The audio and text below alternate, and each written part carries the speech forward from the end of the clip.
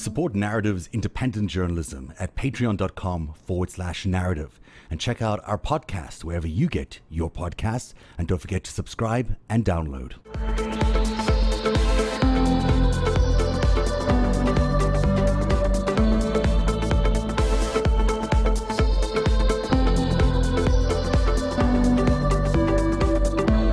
Hey everyone, welcome to Narrative Live. For 3 critical weeks beginning towards the end of February, the coronavirus could have been stopped, at least here in the United States. My investigation has revealed that Donald Trump not only knew about the scale of the oncoming pandemic, he knew about the severity, and he knew the timetable of the virus's arrival on our shores. Less than 30 seconds left in the trading day. But beyond the classified briefings, by February 24th, everybody in the world knew coronavirus was going to be a global problem. But instead of putting America on a war footing, instead of preparing us for what's coming, Donald Trump did some really strange things. He started talking the virus down. He called it a hoax. He said there'd soon be a vaccine. He even said there'd soon be no patients in the United States with the virus. It took until March 13th for the administration to finally declare the coronavirus a national emergency. And 5 million within 19 days after the stock market crashed. It's pretty clear the administration is not up to the task of fighting this pandemic. But what's not clear is why. Why did Donald Trump do all of this? Why did he ignore the advices of his advisors? Why did he decide to ignore the protocols that were set up by previous administrations to deal with the pandemic? Well, tonight, I think we have the beginnings of an answer as to why. And as with a lot of things to do with Donald Trump, it has to do with money. Mobsters love to scheme. Money laundering, extortion, tax evasion, stock running, you name it. If it's got a scheme in it, chances are mobsters are going to like doing it. And this is the world that Donald Trump was born into. It's the world that Donald Trump was raised in. You'll remember that Trump's father, Fred, was a money launderer for the Genovese and Gambino families. In the 1980s, when Donald Trump was his own boss, he moved to Manhattan, where again he started mixing up with other mobsters like Fat Tony Salerno. And if you think about it, Donald Trump only became president in 2016 through another scheme with another mobster, Vladimir Putin. So what does this have to do with the coronavirus? To understand, we have to go back to 1987. Ladies and gentlemen, please welcome the author of this book right here, Trump, The Art of the Deal, 1987, Donald Trump was flying high. The New York City developer had amassed an impressive portfolio of properties when he made his first appearance on the David Letterman show. Not too much, hopefully. How much are you worth? In reality, Trump was drowning in debt. According to analysis published last year in the New York Times, Trump was flat broke and would remain that way for the better part of a decade. To keep the wheels greased, Trump styled himself as something of a corporate raider. In 1987, he bought shares in United Airlines and started a rumor he was positioning to take over the company. The rumor set off a stock rally, and as the share price reached its peak, Trump sold his shares. More money from the casinos or more money in real estate development? Well, probably real estate. That stock play is actually a crime. It's called a pump and dump. Pumping up stock prices on rumors or fake news and then dumping the shares at the highest price. That's what I like. All right, now let's get back to the assessment of your wealth for a second. Trump made $55 million from that stock I hate play. to disappoint, but I have zero idea, David. We all know that Donald Trump as president was pretty much the same Donald Trump we saw in that clip. He likes a good scheme. He likes to make money off things. How else do you make sense of all these policies of his, like, turning back environmental protections or extorting Ukrainian presidents? It's not something a president would do unless there's a paycheck or a reward or something on the other side. But for all of us, at least for me, I've always imagined this sort of a red line, that when it comes to the safety and the health of Americans, no American president, even Donald Trump, even a guy with divided loyalties, would not subject the safety of Americans to some sort of scheme. But ever since the coronavirus hit our shores, I've been having my doubts about that red line. I think it's been crossed. Only 2 things can defeat the coronavirus: testing and vaccines. For successful testing, you need test sites and test kits. 3 pharma companies are now approved to make those kits: Abbott, Roche, and Thermo Fisher. And it's believed that the source was actually a seafood market in Wuhan. It's been 4 months since the first suspected coronavirus case was identified in China. 9 weeks since Chinese scientists mapped out the genome of the virus, and 2 months since a German company developed the first coronavirus test. All of that happened before the first US person with coronavirus was diagnosed, roughly 8 weeks ago. Back then, Donald Trump was all about China. He praised President Xi's transparency and assured everyone it will work out well. For a minute, his administration even looked presidential. He declared a federal health emergency, launched a task force, and banned travel from China. Developed test was only available in public health laboratories in the CDC. Then in February, the CDC stumbled badly after their coronavirus test turned out to be flawed. Health officials had a backup plan. An approved test from the World Health Organization was just a flight away. But the Trump administration rejected that. Instead of accepting the WHO tests, Trump did something truly bizarre. He went on a 25-day campaign, a media blitz of sorts, downplaying the severity of the coronavirus. The virus was not a threat, he said. It was just another Democratic Party hoax. What do you say to Americans who are concerned that you're not taking this seriously enough? That's CNN, fake news. The president say, for example, he's going to continue with political rallies. Is this sending the right message? Going to a rally, there's no reason that you shouldn't go. It's really working out. The president stopped shaking hands.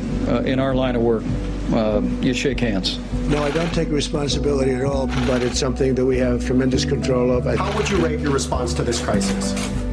I'd rate it a 10. This is a pandemic. I felt it was a pandemic long before it was called a pandemic.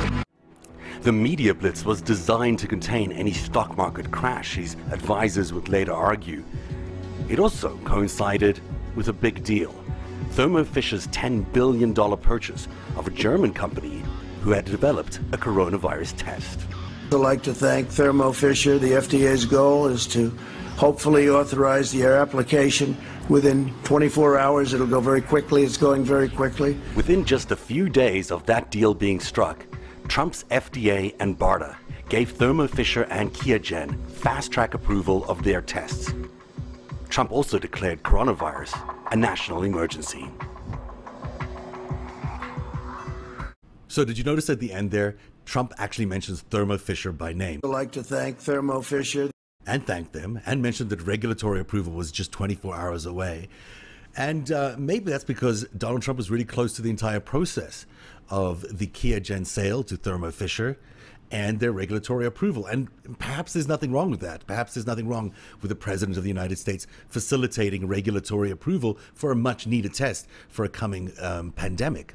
And we don't know if Donald Trump has any shares or will gain any benefit from Thermo Fisher or QIAGEN. But we do know that Donald Trump owned shares in Thermo Fisher before becoming president.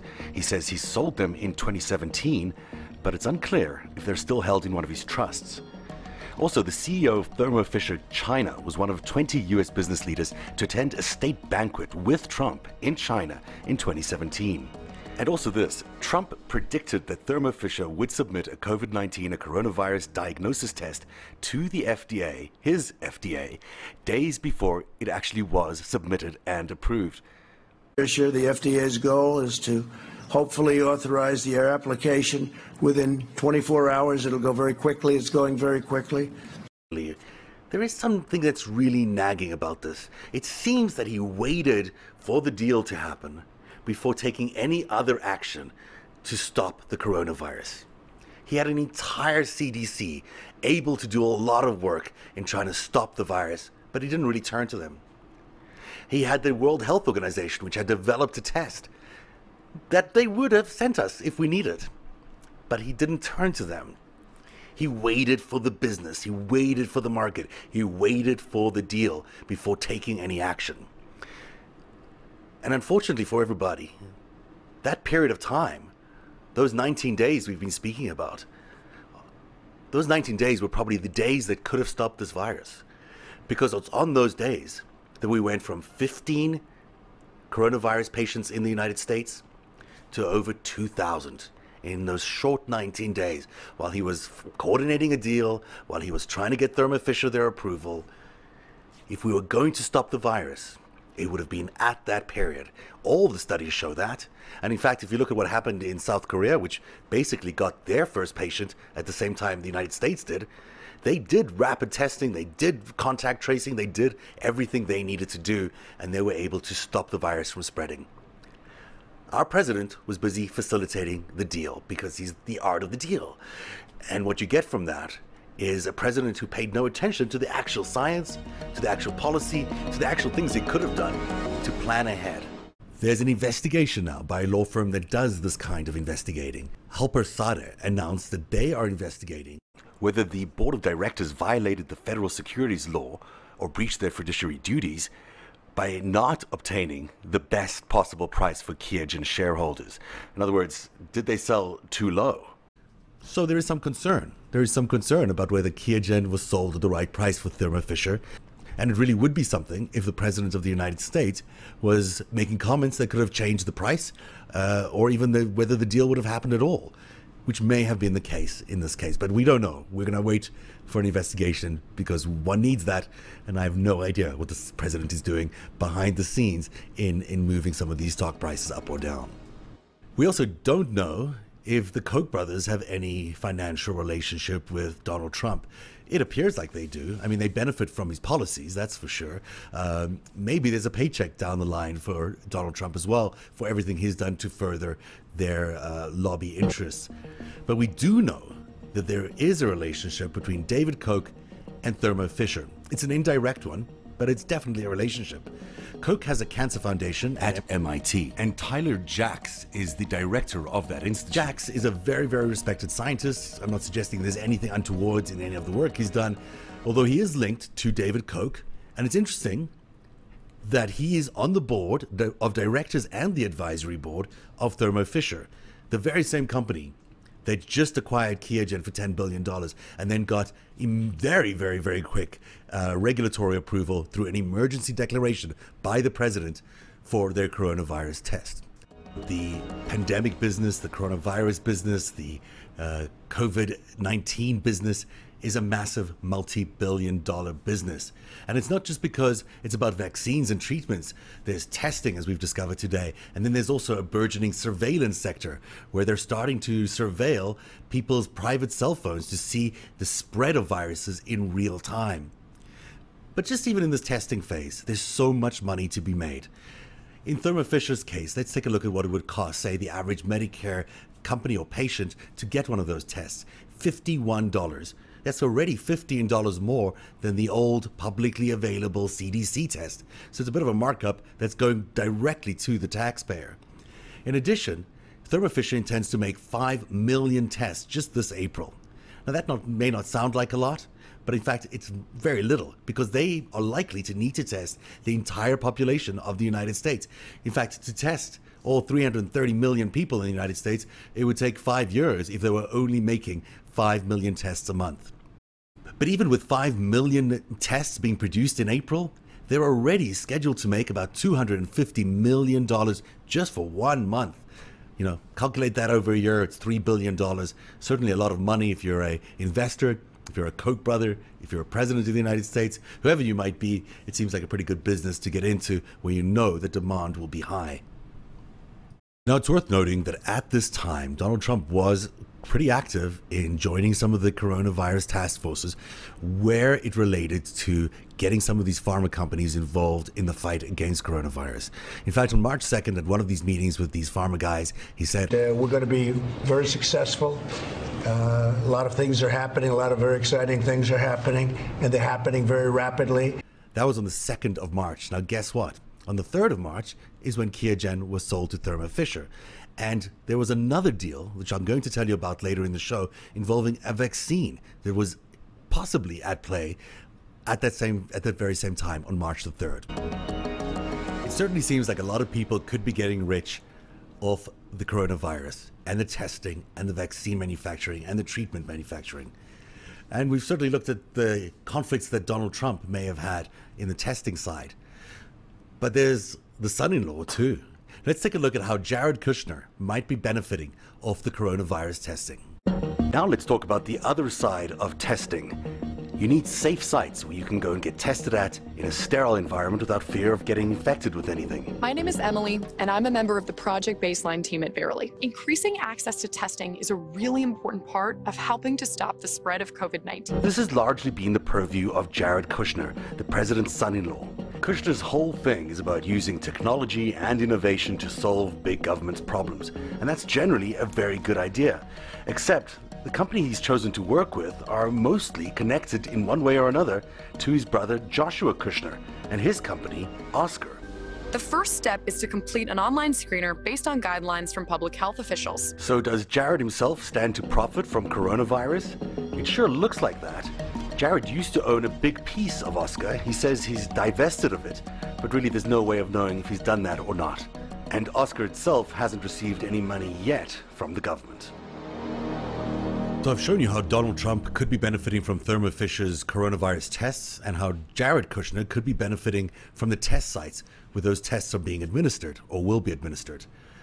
But there's one other area where Donald Trump appears to be trying to close a deal, and that is the area of vaccines. On March the 2nd, Donald Trump invited leaders from the pharma sector in the United States and some of the leading vaccine manufacturers from around the world to a summit at the White House. One of those manufacturers was the CEO of a company called CureVac, which is a German-based company which is developing one of the world's most promising vaccine systems, one that could be very applicable to coronavirus.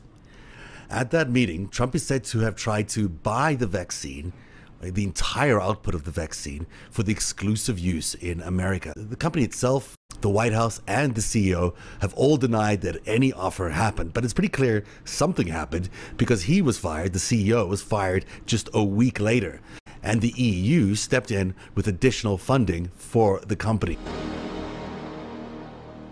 So, other than kicking up a bit of a sandstorm with the German government, it appears that CureVac is not going to be providing its vaccine to any country exclusively, let alone the United States. But what we can tell from what was going on with CureVac and with Thermo Fisher and with Jared Kushner is that this White House has been so singularly focused on the deal, so singularly focused on working with the private sector for whatever benefit may be their own, that they neglected their number one job, which is protecting the safety and security of Americans. For 19 days, the coronavirus could have been defeated. We know that because South Korea was able to do it, and they got their first coronavirus patient the same day we did. They got to work right away doing what they needed to do, testing, contact tracing, and isolating coronavirus patients. Instead, our White House, our president, went to work chasing the next billion-dollar deal. And that may have cost him that precious window where he could have defeated the coronavirus. Thanks for watching Narativ.